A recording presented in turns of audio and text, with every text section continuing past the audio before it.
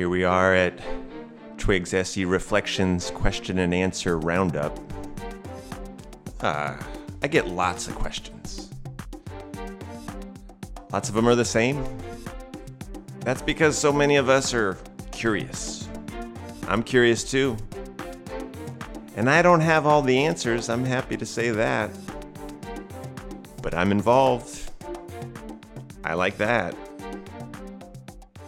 I'm going to take on some questions today, but I'm always looking for more. Feel free to send me yours. liberationispossible.org/SE Reflection. I'll do what I can with it. For now, I'm going to step up here on my little pillar of wisdom and take the position. See if I can say something intelligent. Now, I can't give anybody credit for this one because this is such a universal question. I get this one in so many different languages all the time. Why does it take so long to become proficient at SE? And I think, oh my goodness, that's a great question.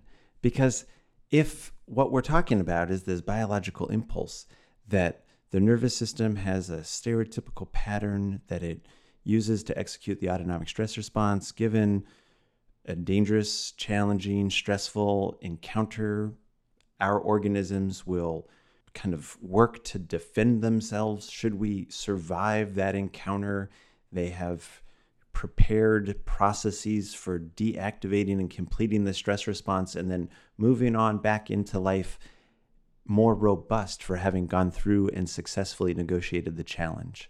I mean, that's the story in a nutshell, right? That's the whole animal story and the whole human story given appropriate context and conditions. Like, we're just as ready to complete the stress response as any other critter. Just take a look at your office. So why not? I'm like, why does it take so long to become so proficient at SE that we need to be just so darn good at helping people who have this kind of intelligent help already trying to help? Like, why does it take so much? Well, one answer that, like, I just off the top, but it's definitely what I think, like, our societies are really turned around on what they're supposed to pay attention to. Not to be critical, I'm just saying, like, the amount of stress that is in our society and societies around the world calls people's attention toward more and more things that reflect the stress response and less things of the experiences and the phenomena that would be more helpful to their organisms by which to help them settle. So when people come into our offices, they're not coming into our offices. They're not coming into like the somatic experiencing practitioner's office who has been studying for the last 3 years all of these insights about how through the cultivation of attention and permissive awareness, over time, a person's capacity can be enhanced to be able to feel their involuntary experiences. And by contacting those through the felt sense in a context and condition of sufficient safety, their organism will kind of mobilize a pendular action of like some kind of like spontaneous movement of energy that was previously locked up by inhibition or kind of chronic disinhibition and exhaustion from just using it all and then collapsing, using it all and collapsing, or constantly chronically holding it back, or constantly moving forward with said energy and never letting it down. And now being so unprepared to feel the nuance of change in a system that has become kind of pinched into a certain kind of way of holding itself for a sense of, this is what I can get for safety. You put all that together, that walks into your office. They're not walking into your office. They're not walking into a somatic experiencing practitioner's office. They're not walking into a place where they are free to let their organism unwind and do all of that weird organic intelligence kind of stuff, or even the like just feel your feet on the floor weird, like I am now settling because I'm spending my time taking my attention to this place, to this time, to my body in this now. No. They're walking into another office in another building, another office in another building in another city, in another place where the rest of the time people's attention is by and large toward dissociation, toward not paying attention to their felt sense, toward ignoring the rumbles or the tensions in their belly, toward spending less and less time with one another, toward having less and less time for deactivation and compensation for so much hyperactivity. What office they're walking into, my friend, you who ask, why should it take so long to become good at SE? Well, if they were walking into your office and they were prepared to be in your office, it would be a lot easier, like it is at the trainings, because your clients would be kind of more in the participation. It takes so long because our society is so distant from our felt sense experience that people are both heavily traumatized by that and do not have the lens by which to look at themselves easily and safely. And that is what you are offering and you are providing. And yes, for people who are that much more distressed than other people, it will take that much more time for you to get that much more competent on how to provide that signal of safety for them and make it okay for some of their physiology and biology to get the neuroception that says, hey, everything's going to be, at least at this moment, okay to let this happen. That's a great lesson to be able to learn, and it's going to take some time, but I bet you can do it. I've got a question from Alice.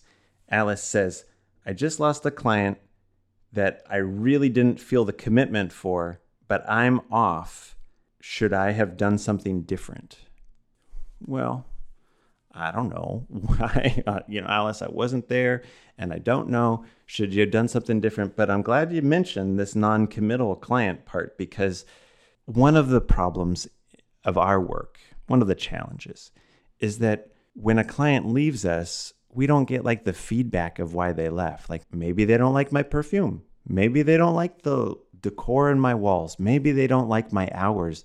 Maybe they don't like my telephone number. I don't know why they leave. Maybe I say the wrong thing.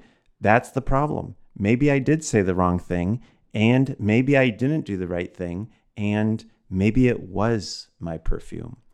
So by not being able to get the feedback when a client leaves on why they're leaving, it kind of sets us up for both like badgering ourselves as if we could have, should have, would have done something different had we been so much better than we are, or some kind of thing like that. Or it sets us up for thinking that we are the only thing happening. We are the only element in the office. A person comes in and they say, okay, now I'm ready to pay for therapy and I'm ready to come into your office and I want you to fix me. And then this person leaves. And you're like, well, did they, they were non-committal. They weren't really into it before they came. Did they get a job? Were they the person in the newspaper yesterday that, isn't going to come back tomorrow? We have no idea. When they really are gone, they're gone. And it's a one-way street. It's a total invitation. It's an open door policy. It's like we say we're here to help. People come, and we don't have, and we shouldn't have, the right to track them in order to find out what they think about what we said. That's an us issue. And that's, if it's truly an issue, it's something to, get some real guidance on, some real counseling on, supervision. That all said, as I am often to be found saying, that all said, sure, maybe this non-committal client left because what they heard from you, what they felt from you, what they got from you, didn't allow them to commit to the process with you. And, that's kind of a bummer. And I'm sorry because, this is probably not only your work, but your business. And so it matters if your clients are leaving you. And, you don't need a client that you're not able to turn from non-committal to committal before they're ready to leave without ever saying or contacting you and giving you any indication of what happened, so that you don't even know if like the catastrophic ideas of what might have happened to them aren't true. Like this person and you couldn't develop enough rapport for them to call and say, hey, I don't think this is really the right time for me, or this isn't really what I was expecting, or anything like that. Like they're just gone and you don't know. Like you didn't stand a chance. You didn't stand a chance. Like you don't have to worry about it. They're gone. There's a million other people that you get to try to help in your life. You get to go do that. You get to open your door to the next person who accepts your offer of an open door policy where people are free to come and you're going to do your best to help. And your next opportunity to turn that person who might not be like so there, like part of what's going to help them be that much more there is your confidence and conveyance that like you are providing something for people, not that people are leaving you because you can't provide that. No, you're providing that. Just keep going in that direction. The people who are non-committal and you can't get them to commit, you guys aren't a good match anyway. You want to help people, not just get frustrated with people, and certainly not to just help people stay inside of your business when they don't really need to be there. So somebody who leaves, it's a bummer we don't get the feedback, but more power to them that they can, and more power to you that the next right client, hopefully going to knock on your door next week. There's a question from Danielle, who like referring to a workshop that I gave years back. And I talked in that class about how different kind of phases is a good language. I like that language from Steve Hoskinson. Different phases of the autonomic stress response. They have specific activity, things that they promote, behaviors that they are associated with that are correlated to them, or the repertoire of what you can do is pretty well kind of limited and determined by what subsystem of your autonomic nervous system is working. So people behave differently, as we know. In fight flight, they behave differently between each other and between freeze and between social engagement or kind of engagement with the world environment and such. So the question from Danielle is like, if there are any resources I can point to about this notion I provided in that class, in that workshop, where I said that, which I just shared here. And then that when you approach people in the clinical endeavor, when you're like trying to meet with people in sessions, a lot of times you're better off to try to meet them more or less in a very similar kind of posture, tone, essentially a similar expression of the phase that they're in, so as to provide a kind of a signal or a neuroception of safety that says something like, or the way I think of it is something like, hey, your behavior here makes sense. You don't have to resist that. And since the autonomic stress response is kind of a process where like one part happens, goes to the next part, that part gets fulfilled, seems to go to the next part. It seems to be that as, you join with people at these different places in the stress response, the next part of it starts to happen. So one of the ways to do this is with children who are kind of playing off by themselves. We know this one, as lots of folks know this one, like children playing off by themselves in the corner, and rather than going and trying to stimulate the child to come over and play with the rest of the group, oh, Tony, come over and come on, stop playing by yourself over here, come join the group, which is asking them to go kind of up into the sympathetic system, when really Tony is over there playing in the dorsal vagal system, playing in the like kind of withdrawal from the environment kind of zone. If instead somebody comes over and kind of does some parallel play, gets close enough that Tony can see that somebody's in relationship to him, but not so close that it's, kind of intruding, then that kind of mirroring, that kind of signal of like, here's a kind of a reflection of your behavior. Your behavior is safe enough here. That seems safe for you to do here. I'm not going to press you to do something else, but still being available for when any of Tony's behavior starts to change, to be able to kind of go with that change, so that if more engagement comes forward, that's not ignored, but instead kind of met more or less probably at the level in this example of like the level of interest that Tony expresses, because you're doing parallel play and it's kind of like you're just mimicking more or less, not like a parrot, but you're kind of giving back the tone of the interest that you're receiving. And that tends to help people feel safer. So people in freeze, shut down, kind of stonewall-y kind of places, when they keep getting like pushed upon, there's more withdrawal most of the time. You don't get more fight, you get more withdrawal most of the time, or you get fight. But what you don't get, what you don't get is people settling into where they are so that it's safe enough for them to proceed to somewhere else. And I hope that doesn't sound cryptic, but that's definitely what I mean.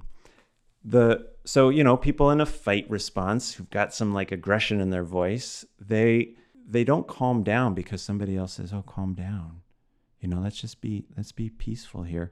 They calm down when they have more people on their side and more support and more strength in numbers or in agency or in some kind of thing that says that they're safer, because they're in a fight. And the whole idea about a fight response is that you need to subdue something else that is more dangerous than you. And so you're looking for like more power in order to do that. So if your care provider is kind of like got a little bit of the edge with that, when you're in the fight response, it feels a little bit safer. It's easier to contact somebody in that direction rather than trying to be in a completely different phase. A caveat is with flight. It doesn't make anybody feel safer when they're having a little bit of a state of anxiety, and you start to get afraid with them. You don't want to be afraid with them. So my tendency is to get pretty solid with that one. I get more solid, and I'm essentially trying to say, I'm not afraid. You can be as afraid as you need to here, and that's going to be okay, because the situation, the environment that we're both in right now is actually not dangerous, but it is safe enough for you to be able to feel that danger, that sense of anxiety for the next moment, while we continue to see, in our case with somatic experiencing, as we've had everything lined up correctly before this, we see what happens next. Asking somebody to simply sit in their anxiety attack and feel what they're feeling without setting things up appropriately beforehand is just a way to have somebody sit in their anxiety attack. Not a good idea. Are there other resources, Danielle? Well, this is something that I look at a lot in my Practicing Our Lines class, which is all about like how practitioners can kind of stretch their imagination and their instrument of their bodies and voices and our thinking apparatus of our presentation, so as to kind of join with and make contact with more and more people who are less and less like us, more unlike us, right? Like, it's easy if I'm on the sympathetic side for me to meet up with somebody who's on the sympathetic side, but it could be a little challenging if I'm on the sympathetic side to kind of figure out how to contain myself in a way so as to meet with somebody on that slower dorsal vagal side of things. And making that transition, that's something that, and talking about how those different interactions go. That's something I look at in Practicing Our Lines. Stephen Hoskinson was the first person to turn me on to this. So you might look at his material. He might have some stuff, nothing like he will do really nice presentations that would go well with what I'm saying here. Where else? The polyvagal theory essentially says all of this in some fundamental kind of way, but at the same time, this is kind of like clinical hoo-ha. So maybe I don't know of any like real outside resources, but I do know it matters. Yep. Of course, with social engagement, if you're trying to signal social engagement and somebody's way off on the spectrum of that less and less attentiveness with you, it might be terribly threatening to ask for a lot of social engagement from them. And as a general rule, any increased sign of increased social engagement is like something we would both want to like kind of, be with, kind of relate to, enhance, feed, lean on, say, yes, yummy, good, that's good. Of course, you wouldn't want to get cheerleader with it because it'd probably put most people out. And that's a huge sign that things are going in the right direction, any increased prosocial behavior. Oh, that's the theme song to close off this SE Reflections.